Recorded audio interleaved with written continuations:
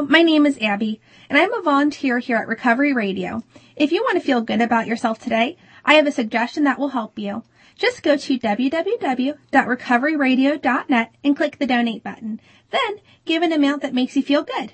You'll be amazed by your own awesomeness all day.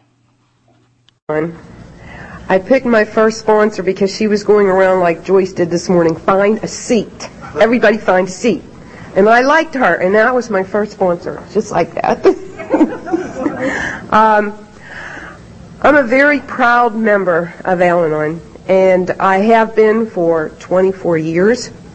I'm very proud of that because I have never taken a vacation.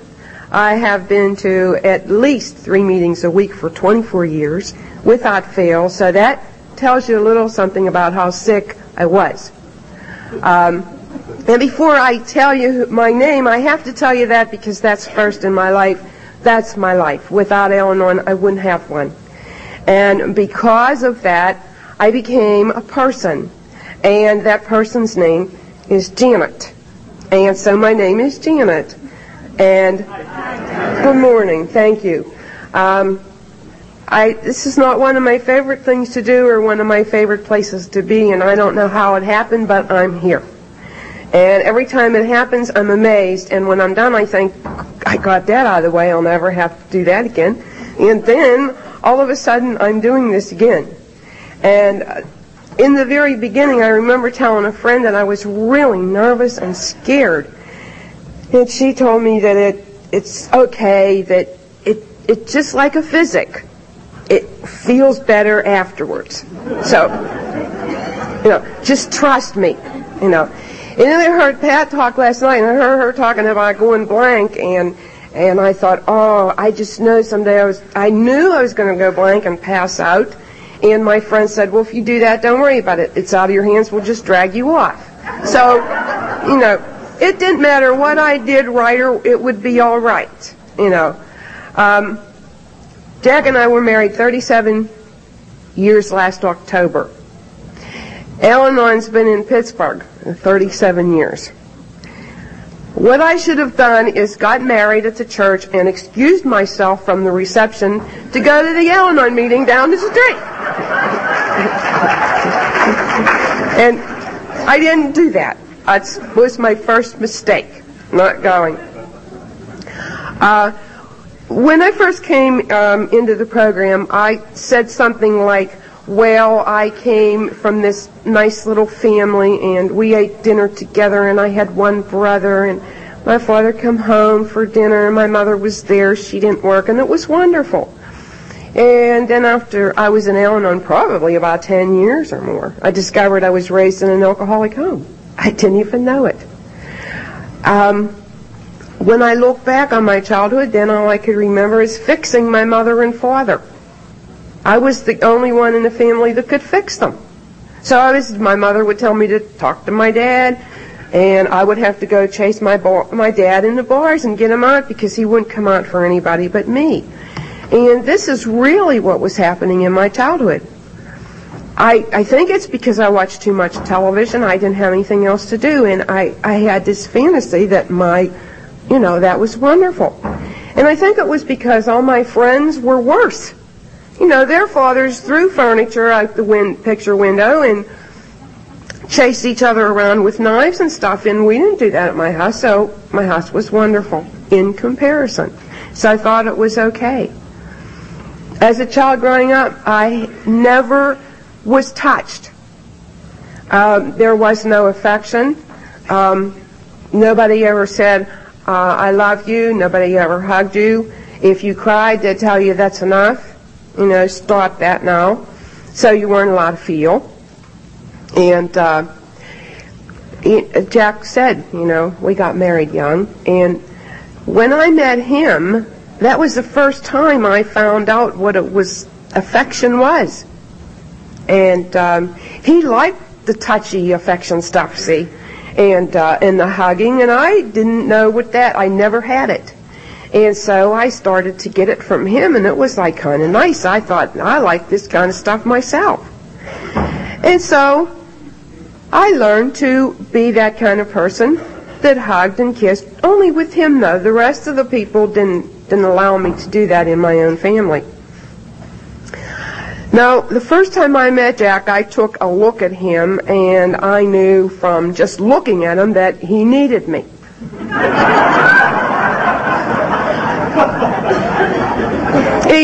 He never did anything right. I didn't marry him to get him to stop drinking. He was too young. He wasn't trained yet, let alone drink yet. See, he was too young.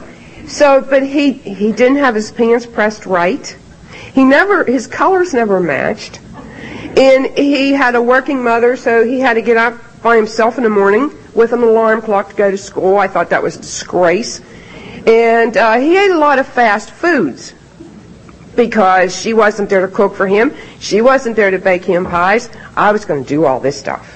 I was going to take care of him. I was going to fix him. He was going to eat properly, and he was going to dress properly, and I would see to it we would have a good marriage, and I was going to marry him. Well, he didn't know that yet either. I didn't tell him that yet either. He told me that because of his rotten home life, he was getting out of school, he was going to the service. And I thought to myself, no, you're not. Because I thought we should get married. But I knew enough not to say that out loud and tell him that because I didn't know whether, he might not like that. So I thought I'd wait until the time came and it was right. One of the things he said to me is, I want you never, ever to worry about me drinking. I will never drink. And I said, I don't care. So what? My dad drinks, But my dad was more or less the type of drinker who, when he drank, I liked him because he didn't tell me he loved me. He didn't hold me, hug me, kiss me, none of that stuff. But when my dad drank, he did. He would ask me to dance, and we would dance, and he would tell me I was a wonderful dancer because I had long legs like him. I was the only one that could really follow him on the dance floor, so I didn't mind drinking at all. Go for it, And he said, no, I'm not going to do it because I've seen what happened to my mother because of what my dad did to her, and don't worry about that. Jack and I did get married, and I guess it was about 14 months later that I decided that I cared that he drank. It didn't take me long to find out I care now. I don't want him to do this. And so my one primary purpose was to stop him from drinking and acting up. That was my purpose in life. I accepted the full responsibility of this marriage. I was going to do everything. I was going to make it, and I was going to fix anything that was wrong. And I took that responsibility on. It was mine. So when he was drinking too much, it was my fault. I must not be doing something right. And when I would ask him why he was drinking, and see, you have to ask him why he was drinking. He was the one that was doing it. That's where your answer's coming from. He's doing it. So I would ask him, why are you drinking so much? And he would just look at me and say, well, you really want to know? Well, yes, I want to know. That's why I'm asking. It didn't dawn on me he's trying to think of a good answer. Is what he was doing. And he gave me an answer like the kind of answers he always gave me. Sometimes when I come home here, you have rollers in your hair, and that always makes me drink. But you see, I thought that must be it then. And so what I made a standing appointment at a beauty shop for 1 solid year to get my hair done. I got the owner of the shop to do it, and so that every week he could make me a different hairstyle because I knew this was the one that was going to do this, make him not drink. And I was so busy that year trying to get the right hairdo, I forgot to notice he was drinking more and doing other things. He was so hard to take care of and watch. He was into so many things. If I could slow the drinking down, maybe he wouldn't get into so much trouble and my life wouldn't be so miserable. It was so hard to be responsible for somebody who you weren't with all the time. I remember when I was with him, I got to the point where I didn't want to be with him. And when I did have to go out with him, I wanted to do something that would make him not drink too much. And one time I had fed him spaghetti. And after we ate dinner, we went out visiting, and someone asked him if he would like a beer. That's always the first question. Jack, would you care for a beer? This night he said no. She fed me spaghetti tonight, and I have no room for beer. I found an answer.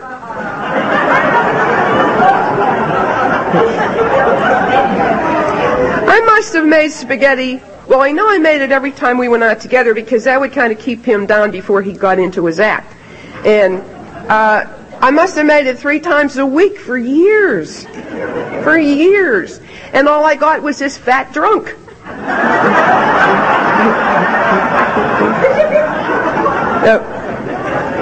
I just bought him a mug that says too much sex causes baldness too. So. But the spaghetti didn't make him quit drinking, and after a while I see this is not happening. He's not stopping. He's not even, So there's always I have to do something. I have to do something. I was always so frustrated. I did things to him that he didn't know that I was doing because he's bigger than I was, and I was afraid that, he might retaliate. So when he would do his drinking on his weekend and not come home, and when Sunday came and it was my day that we were going to be a family, because they said on TV, Sunday is family day. That's where I got this. I want family day. So Sunday's our day. We're going to do things together. Now, if I couldn't get him out of bed with a dust mop, I would try the broom sometimes with the bare legs. I would do anything I had to do to get him up and awake so that I could talk to him, because I thought that once I got him awake, that he could hear me, as he couldn't hear good, And so once he got up, if I talked to him and explained, I would tell him, look in my face and read my lips, because, he couldn't hear, I say, today we're going to have fun. Where are we going? We're going to the zoo. You promised me. So if he didn't take us to the zoo and he escaped the house, because sometimes he would go get the car to get ready and then it would be gone. So what I would do is I would get up on Monday morning and I would do my laundry and I would starch his shorts and his socks. Now that's getting my frustrations out. He doesn't know it, so he's not going to hurt me for it. And I most of the time I had to dress him anyhow, because he didn't buy clothes. He didn't do anything like that, He worked in the Westinghouse. He worked in the mill. And he played drums. So all he needed was some more clothes and one suit. And one suit to play drums, and I bought black, so it would go for, funerals, whatever. One suit, one white shirt, that's over here, So when he would wake up, I would wake him up, sometimes pour water in his ear, whatever I had to do, because he told me I wake him up or else, and I thought that's what I had to do. So I would pour water in his ear, and then I would run and close the door and stand outside and hold it shut, because I knew he was coming, And once I had him awake, he'd sit on the bed, and I would hand him his clothes to put on. And I'd hand him these shorts. And he was, they feel a little stiff. I said, I probably didn't get the soap out. Just, if you rub them a little bit, they'll be all right. And he did, and he wore them, And he didn't know where he was going. He didn't know if he was going out to play a band job or if he was going to work at the mill until I dressed him. I would hand him his clothes, and then he'd know where he was going. Oh, I'm putting a flannel shirt on. I must be going to work. And I hate flannel shirts. And every every fall I went out and I bought him 2 flannel shirts, red plaid and a blue plaid. And it wasn't until Eleanor it dawned on me I didn't have to do that. But I know why I did. They were cheap. It was the cheapest thing I could get. And he didn't need anything but that. That's all he needed. Just a couple shirts. He'd have one on, I'd take that off, put the other one on him so I could wash it. And if he was bad, I'd starch it. If he wasn't, So, and something else, when I had this little girl, what I did is I gave birth to my only friend. That's really what happened. Because I didn't tell anybody anything that was ever going on in my home. I didn't want anybody to know. I thought I didn't want anybody to know because of him.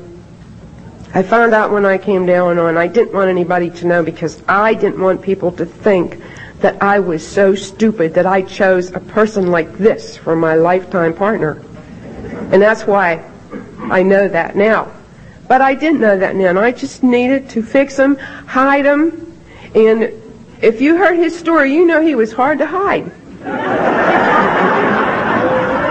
I couldn't hide him. It was hard trying to drag a car seat up the sidewalk by myself to hide that, And he got where he was sick and he was taking his Brahma-Seltzer. And when you'd stir it, you could hear it sizzle. I could hear that 40 miles away, the sizzle.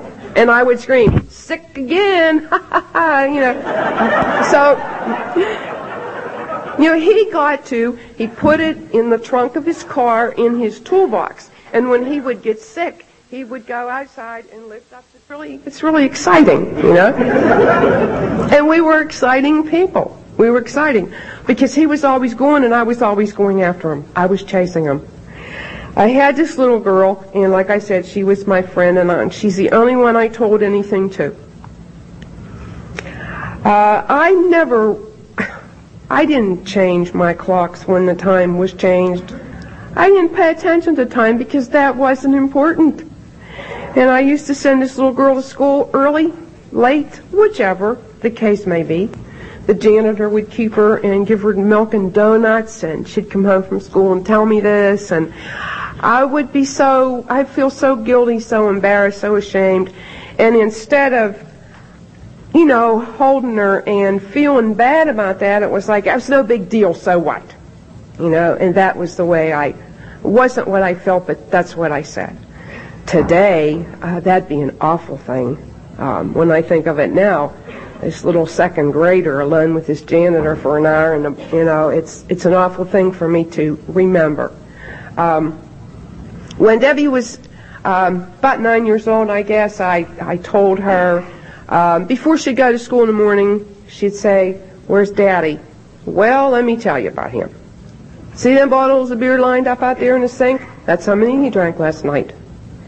He had 2 hours sleep, and I pushed him back out the door with his lunch to work. Whether he went or not, I have no idea." And then I'd say, "Now you go to school." And she could never go to school, and she could never do her work. All she had to worry about was her mother and dad at home, and what were they doing, and what weren't they doing? Were they fighting? What was going to happen when she came home? When she was 10 and a half years old, I asked her if she thought maybe we should get a divorce or not. And she was crying. And she said, "Yes, Mommy, because I can't stand living here anymore. I don't like it." And I said, "Fine, we're going to get a divorce tomorrow." Okay. Later she'd be crying. I said, what's the problem now? She'd say, "I don't think I want a divorce because, you know what, Daddy, I love him and he needs me." And I'd say, "Fine. If you want to make that decision and we're going to live like this for the rest of our lives, then we won't get that divorce." And I let her make that decision because I couldn't do it. I didn't know how to do anything. I was locked up in my house. I didn't work anywhere outside, thank God. I couldn't go out. I had my doors locked. I had my drapes closed. It's 90 degrees outside, and I won't let her out to play because I don't want these neighbors seeing me, asking me questions about, like, where's Jack? He didn't come home last night. I couldn't answer it. I would have to lie, which I did a lot. And so I didn't want any parts of her going outside. I wanted her to stay in with me. And I would do things with her to keep her quiet every once in a while because I didn't want her out. I'd go to bed at night and I would read with a flashlight because I didn't want my neighbors calling up and talking to me and wanting to come over and play cards, or what if he would come home while they were there? You know, everything was him. I opened my eyes in the morning.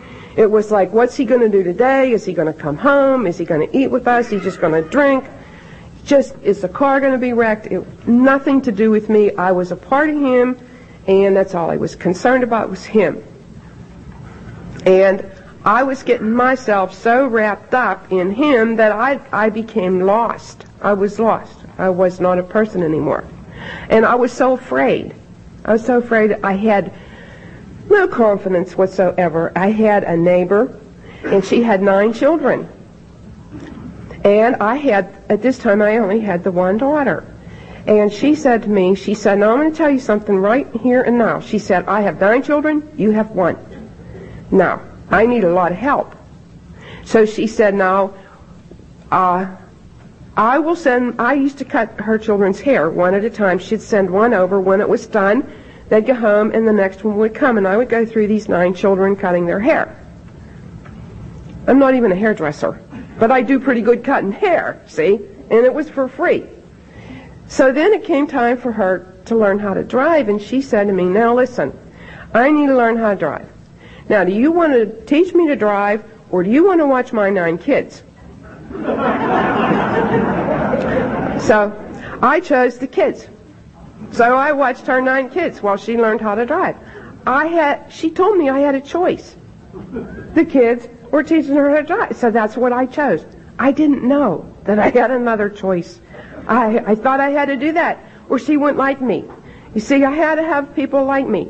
I got in trouble if I was sitting talking to you in a room and you gave me your opinion. I would say, oh yes, I believe that wholeheartedly. You are right. And boy, she'd like me. Norma would like me. Oh yes.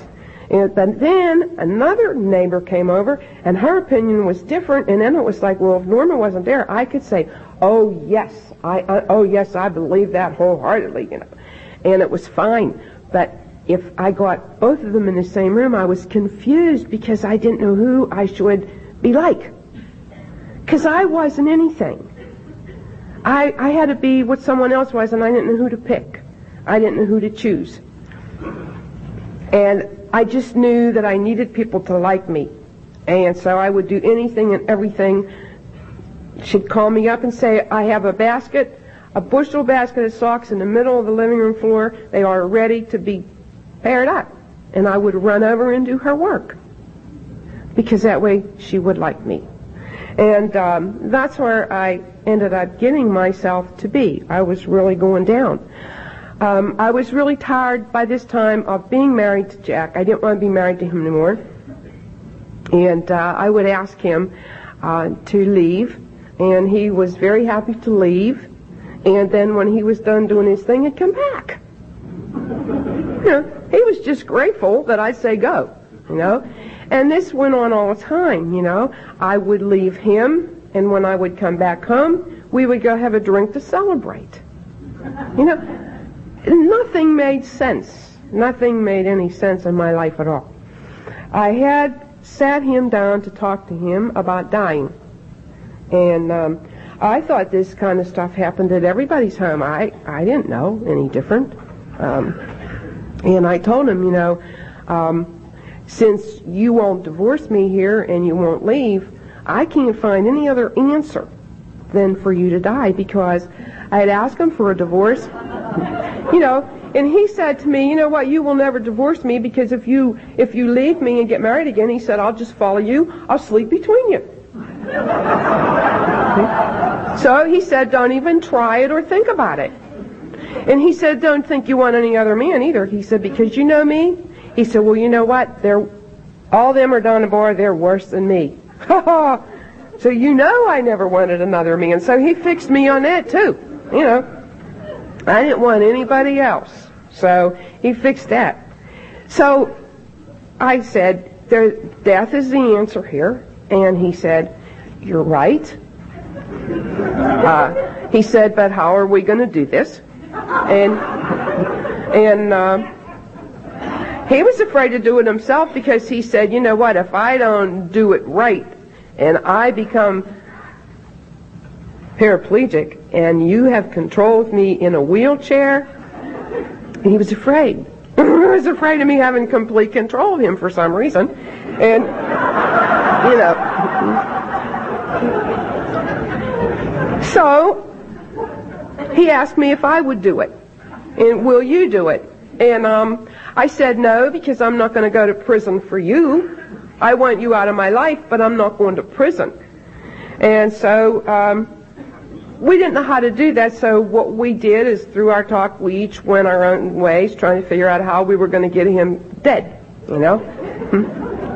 And he did come up with a plan that, you know, he said, you know, when he drives, he just like, well, one of these days, he said, I probably won't kill myself in a car. You'll get double indemnity, and you know, you'll get the house, and you'll get, you know, you'll get everything. And I thought to myself, ooh, yes. So I did. I got the insurance policy out, and I got all that, and I counted all this money up, and thinking, how much am I going to get, you know? And I hated that stupid car we had. You know, it had 4 different sized tires on it, and they were bald, and the headlights were hanging, and all those things. The seats were dry rotted. The one was missing in the back. I didn't even want that car. I didn't even want that stupid house, because I never even wanted to live in it to start with. I was there because they said, you live here. My mother, my father, my in-laws, they said, you live in this house. So we moved in this house. And this house had wall-to-wall water bugs. And I didn't like it, you know. And I would have to take this blue powder and put all around my rugs to kill these water bugs. And once the water bugs were dead, then I could take the baby back out of the playpen. By this time we adopted this little girl. And I could put her back out. And then the bugs would come back. So she'd go back in the playpen, and there comes out the powder, you know. And so it dawned on me, I was all excited that I was going to get all these things, and I didn't even want them. So, anyway, he's not going to go. So finally he said to me, I'll tell you what, he said, I am getting fat. You could see it. And I think what's going to happen to me is I probably soon will blow up.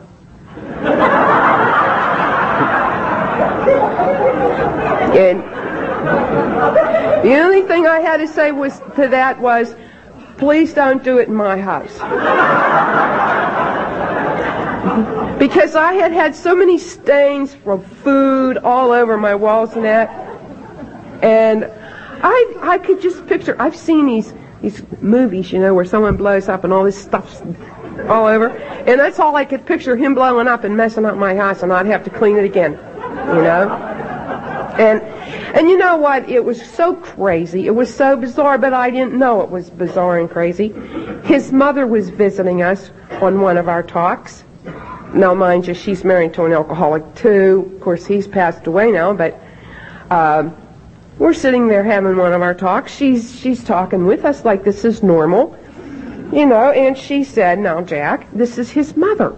She said, now, Jack, if you are going to kill yourself, she said, I think you should do it soon while she's still young enough to get herself another man.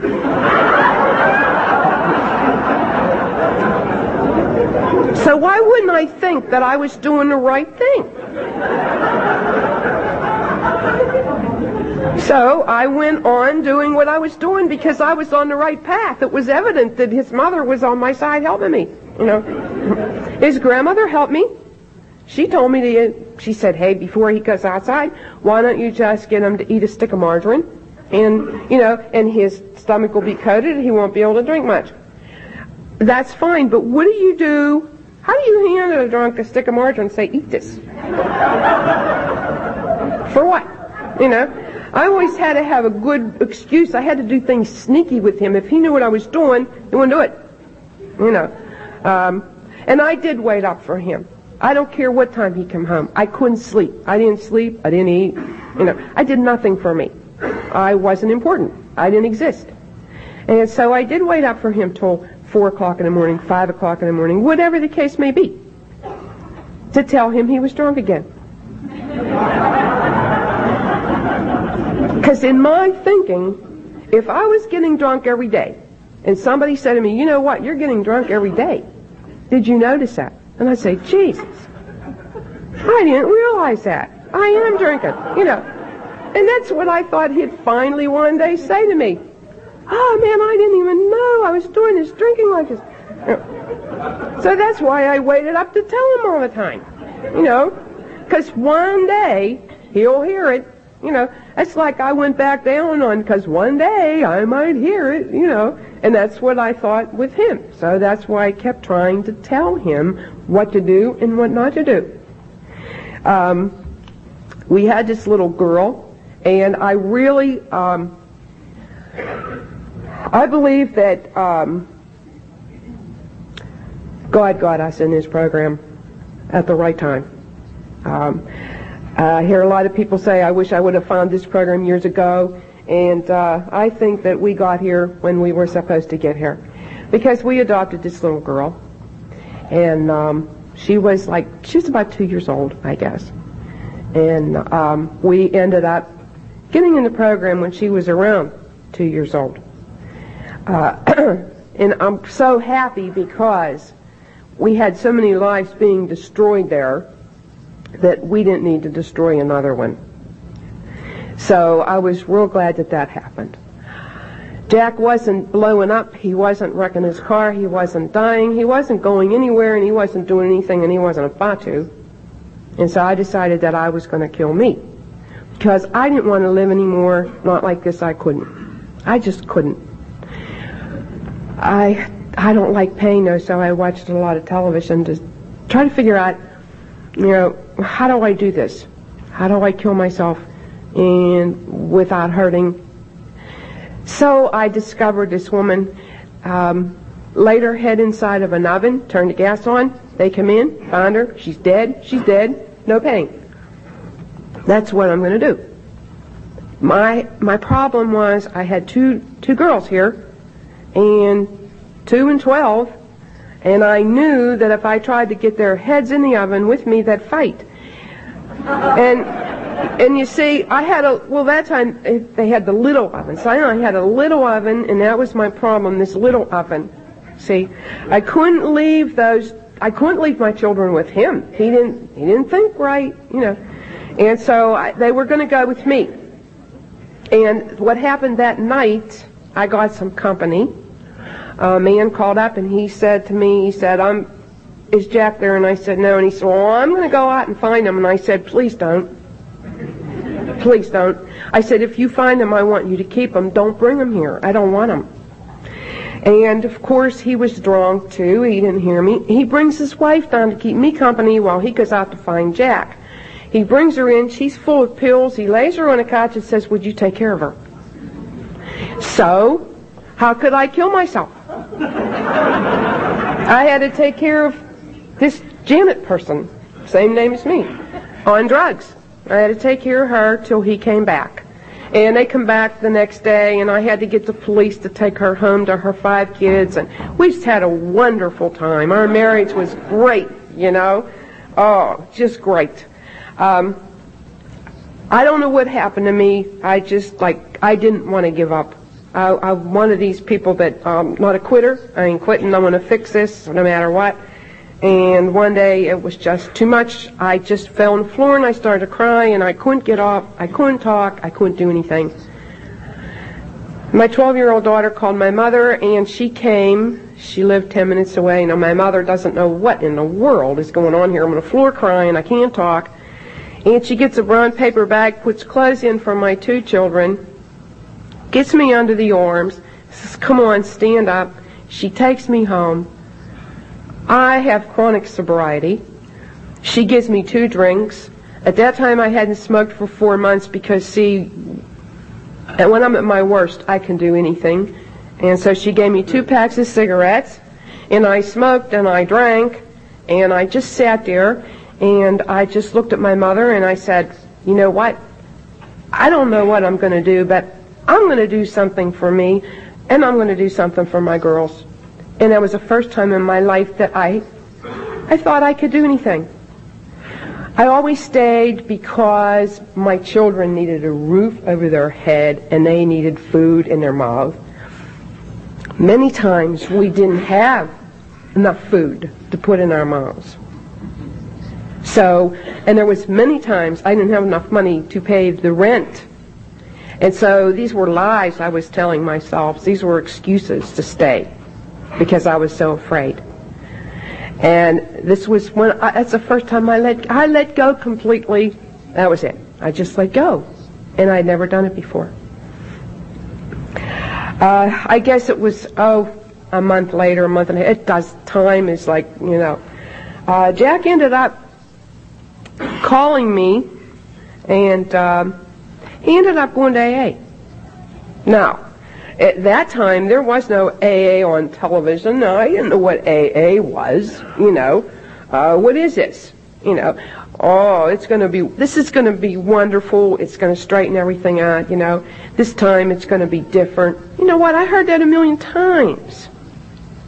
What makes this so different? But it turned out that it was different. And I can't explain it to you. You know already. I don't have to. There's a look in the eyes. When he would come home from a meeting, his eyes were different. And I knew this time it was going to be different. And of course, I was elated now. He's not drinking. This is marvelous. You just keep going to that AA thing, and as soon as you get sober, then we'll get back to being married. That's what I thought. When I go to AA meeting with him, I was invited after 3 weeks, and someone asked me about Al-Anon, and I just assumed that if you were married to an alcoholic, you went to Al-Anon. So I went to Al-Anon. And I thought, now I have a lot to give these people. I have a sober husband, 3 weeks now, you know, and I know they're going to ask me, how did I do that, you know. And you know, the worst part of it is that's exactly what happened to me. I went to my first meeting, and it wasn't in the church. And the janitor told me they moved it to a house, and I went to the house, and there was 2 women, and I walked in, and they said, is your husband sober? I said, yes. They said, how did you do that? And you know what I thought? This is wrong. That's what I felt. This is wrong.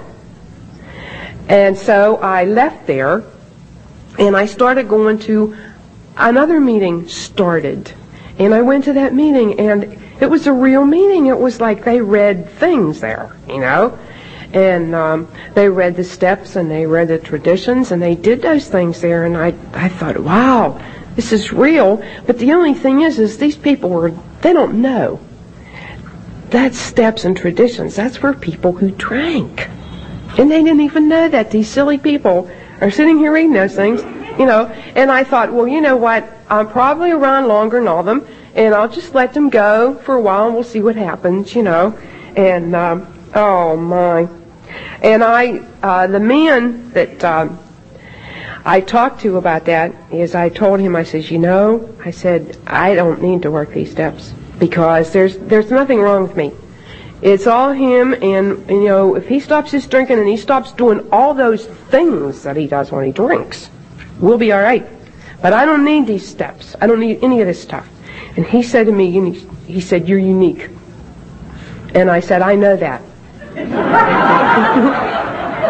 But I was so grateful somebody else recognized it for the very first time. I didn't need to work them steps. He said, you like our slogans? They're all right. He said, I'll do them tonight. He said, no, just try one. You know, and that's how I started, you know, in my program. I really didn't believe that there was anything wrong with me. It was him.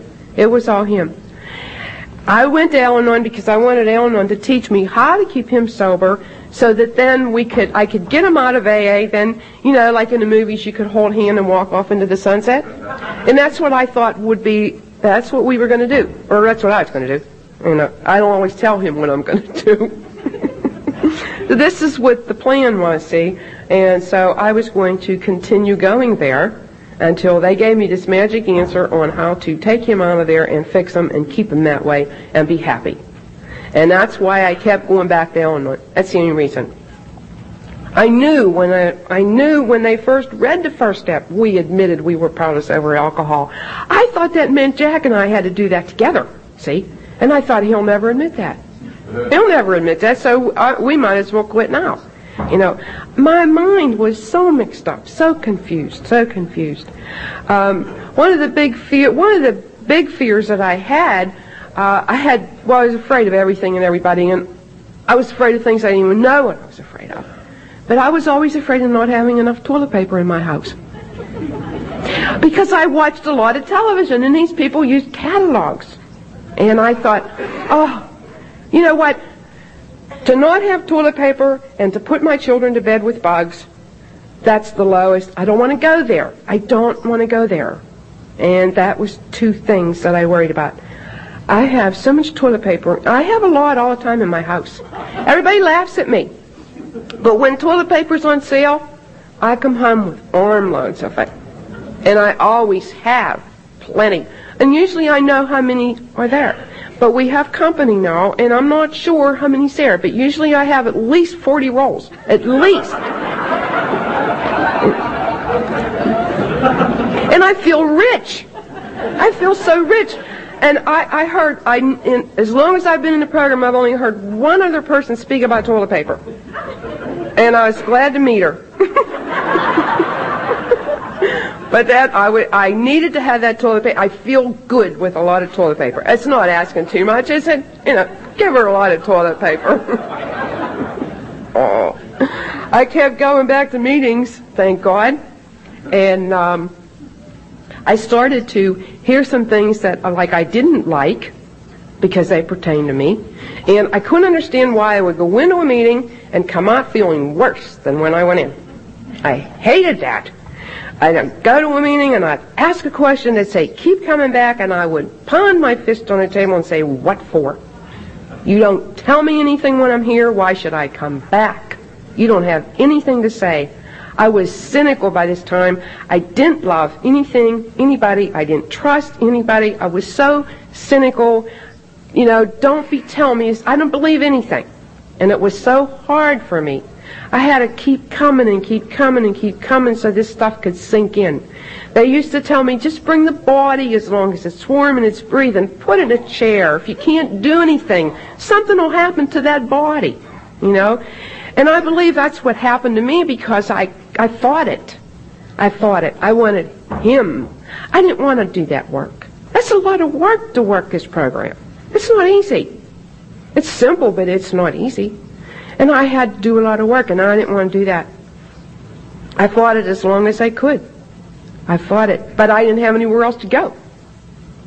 Nobody else wanted me. Al-Anon kept saying, coming back, you're going to be okay no matter what, and we love you. And even when I was snocked, they still said, we love you anyway, because we understand. And I said, no, you don't. Of course, you don't understand.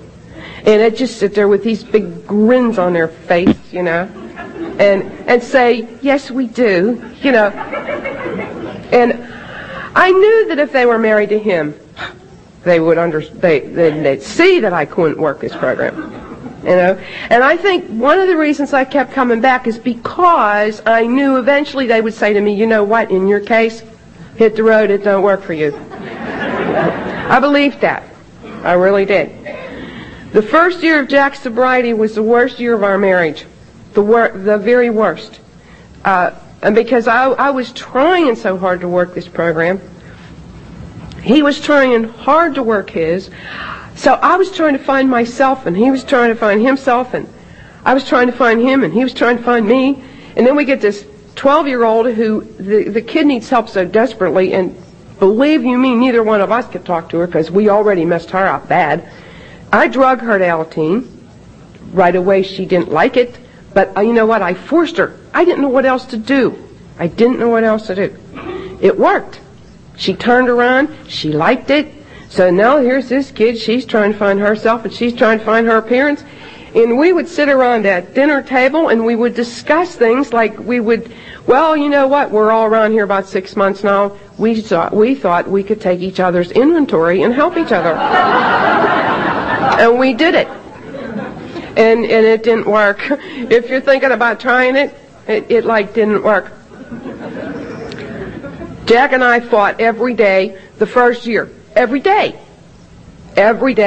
Dinner time was never good. Food never just went on. We had a fight at dinner time. Because somebody didn't like peas, somebody didn't like corn, and we'd fight. And so, I fixed that because what I did is I'd call an Al-Anon member in the morning and I'd say, this is what I have in the freezer, what should I fix for dinner?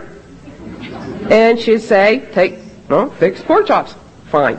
Okay, what kind of potatoes? I have peas, I have corn, fix that, fine. The next day we'd sit down to dinner.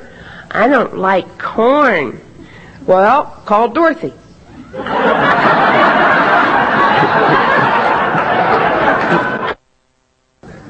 And every single day, I'd get my hands, I'm washing those dishes, and he'd pace the floors, telling me that if I don't stop fighting with him, he's going to get drunk. And every time he'd say that, my stomach would tighten up like a knot, and I'd get sick. So, what do? You go back down on, and you tell them, because all the things that I tried didn't work. They told me to tell him the next time he said that, there's the door. Don't let it hit you in the ass on the way out. If you want to drink, go drink. Oh, wow, when they said that, I thought, I can't do that. Oh, God, I was sick. You don't know what happens when he drinks. Oh, my God. You know what? I was willing to do anything if he didn't drink. Oh, please. And so they reminded me all the times that he said that. I told him through the years not to drink. What did he do? Well, he drank. All right. The next day, here it is again, and I thought, I have to say it. And I was so scared. And I got it up. I said, there's the door. Don't let it hit you in the ass on the way out. If you want to drink, drink. It's your decision. He stopped dead in his tracks. It was so wonderful. And he just walked right over to me and he looked me right in the eyes and he glared. And his eyes got real big, And he said, nobody can make me drink if I don't want to. And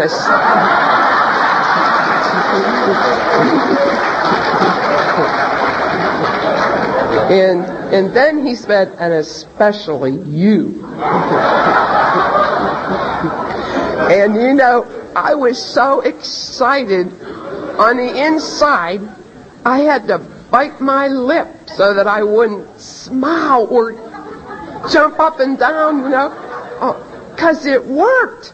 It just worked. And you know what? When that works, you're willing to go back and say, tell me what else to do, Ooh.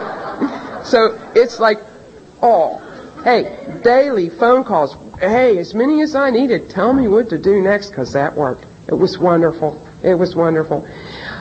I can remember jumping up from the dinner table, pointing my finger at him and screaming, I am detaching from you, so shut up, I'm leaving, and walk away. And like I had to do what I had to do to get it. And that's the kind of things I had to do. But those things worked for me, and it felt so good. It felt so good that I wanted to do it more. I wanted to go back more. I think he was sober about 4 months, I guess, and we had a murder-suicide in our family. And it was like, before when he was drinking, I had one problem. His drinking. That's all. I didn't see anything else around me. I didn't care about anything else. And this was my little cousin. She was 21. She was my baby. And her husband killed her. And then he turned a gun on him and killed himself. He couldn't live with her, he said. He couldn't live without her. He lived long enough to go into the operating room, and that's what he said. I couldn't live with her, and I couldn't live without her. And I loved her, and no one else was going to have her. And she told me that. Because she sat there for a couple of years, and I said, honey, how long are you going to sit here? You know, why don't you divorce him? You're so young. And she said, if he sees in that paper, he'll kill me, Janet. Well, I said, oh, you know. Well, I don't take that lightly anymore. If somebody says that to me, no way. Because I've heard it a million times. I can't live with her and I can't live without her. And it happens. And it happened in my own family. So I don't take that lightly anymore at all. And never do I ever say, why don't you get a divorce? I don't give advice. You don't give advice in this program, and they don't give you any either, and that's what makes it so great. I learned how to deal with those kind of things, though, because I was given what I needed here, and that's a lot of strength. I remember a man talking about one time he was talking to another man, and I heard him say that he felt all the time like he had, inside his body, he felt like he had these two dogs fighting all the time. And the other guy laughed, and he says, who's winning? And he said, well, it just depends on which dog I feed. So it depends on which dog I feed, whether I have a positive attitude or a negative attitude. Everything that's wrong is me. It's in here. It's in here. I could do so much damage with this thing right here that it's unbelievable what I could do with that. I could make myself or I could break myself. And I know that because I've done it. I've done it. This little girl that I raised to be my friend, Debbie, that got her in Alateen, and she got out of Alateen. She got married early also, and she got married, and she was away from the program, I guess 10 years, and she lost it. She lost the program, and she kept calling me every day wanting me to do something for her. Will you babysit for me? Will you take me to the store? Will you? And that was her way of me showing her that I loved her. And I knew that. And when I couldn't say no, but I needed to say no, I had to call someone in Illinois and tell them, and they'd say, you're going to have to start telling her no. And I didn't like doing that because then she didn't like me. And her and I had a lot of problems because somehow her father became a competition thing between her and I. And it was like, she would cook dinner, it would be like, mine's better than hers, right, Dad? And it was it got real bad between her and I. And I couldn't talk to her anymore. And then when she got away from the program, it was really nasty. When she was in Alateen, it was all right, and then it all came back. And for 10 years, it was like that. And she started to get real negative and, a mess. And I didn't know what to do. I don't know what to do. All I know is program. And so I went up to her house, and she was on the couch, and I kicked the couch. I said, get up off there, we're going to a meeting. We're going to a meeting. She did go to a meeting. She did go to Al-Anon for 2 weeks, and we found out what her problem was leukemia. It wasn't anything to do with being depressed. She was sick. The first thing I did when that happened is I called program people. I called Al-Anon, I called AA, and they took over. She had to have white blood cells, and that's different than just giving blood. And they said, explain to people, you take pills, it takes an hour and a half, and all this kind of stuff. And she had RH blood, which also was very difficult. And so I had these program people out there, and they're making all these phone calls because I couldn't do that. I was taking care of everything else. My mother chose to drink at that time. My son-in-law was using drugs at that time. My grandchildren were 4 and 8. Debbie wanted me at the hospital all the time, and Jack was going to meetings so he could stay sober. And I was crazy again. But the people were there for me all the time. And the blood bank called me, and they asked me if I would please stop sending people down there for this Debbie, because they said they had never gotten so many people to give white blood cells before. And they said, I don't know if you know anyone else who's thinking about coming, please tell them not to. And she said, we have never had to do this before, to tell somebody to stop sending. And that's the program. Debbie's here today.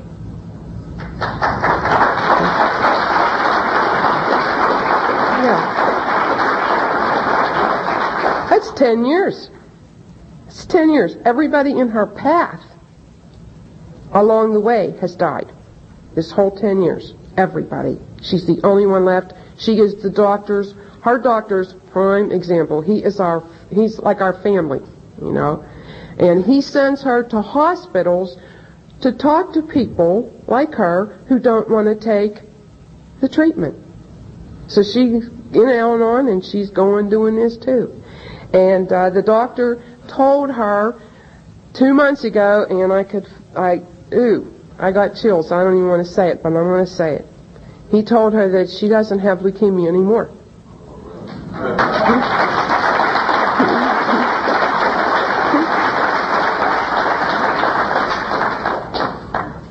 That's it. She doesn't have it. He said, and I don't mean remission either. I mean, you don't have it. He said, had your favorite word. He said, so learn how to spell it well, because that's what you had. I can't say anything else about that. I don't have to. This little girl we adopted, she was 2 years old, and that's what I mean. We didn't need to ruin. The alcoholism didn't need to ruin this little girl. And she was raised by program people. She had them in and out of the house all the time. She went to meetings. She heard them talk, and it was a full house with all these people all the time. And she loved it. She got to know them all. They were her uncles, her aunts, her best friends, She was able to go to school. She was able to do what she had to do, what she was supposed to do. And she didn't have to worry about her mom and dad at home. This kid got straight A's. The first daughter quit school to get married. This daughter, we can't get her out of school.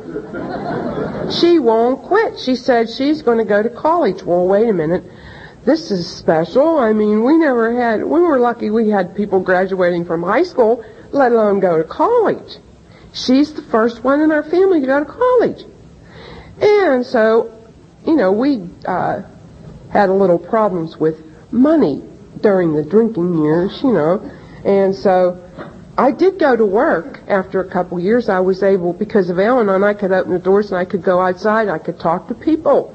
And so I did. I went out and I went to work to help her go to school. And her 4th year, she went to Pitt.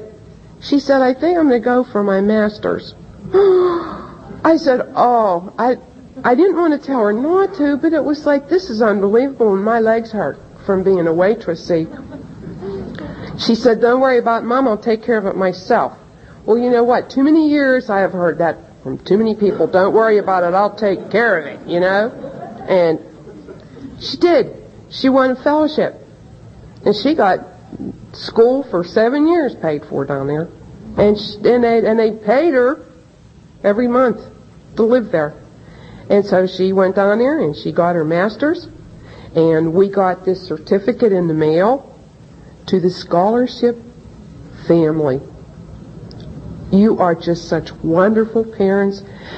All children should have parents like you.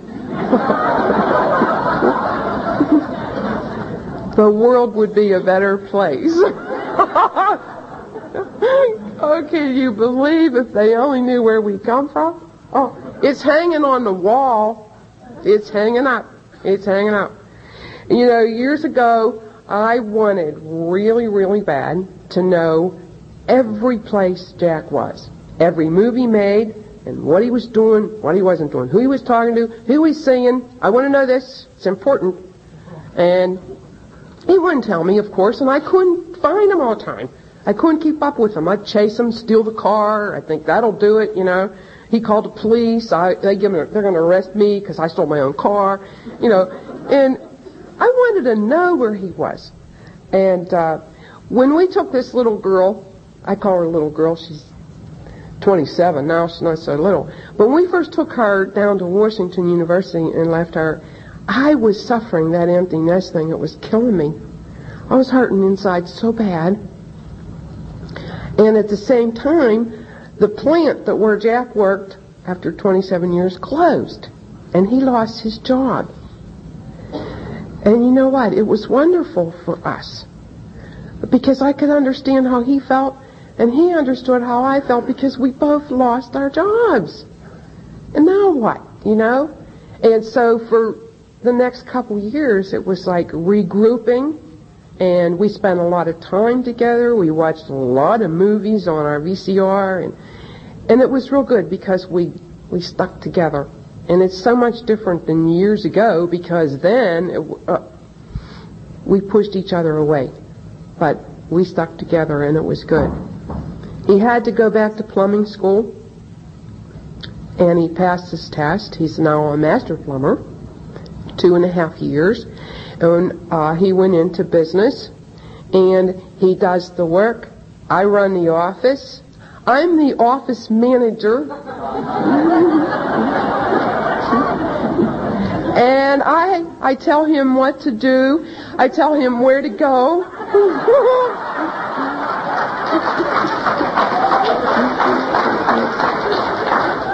Oh, it's just, he has to check in with me often.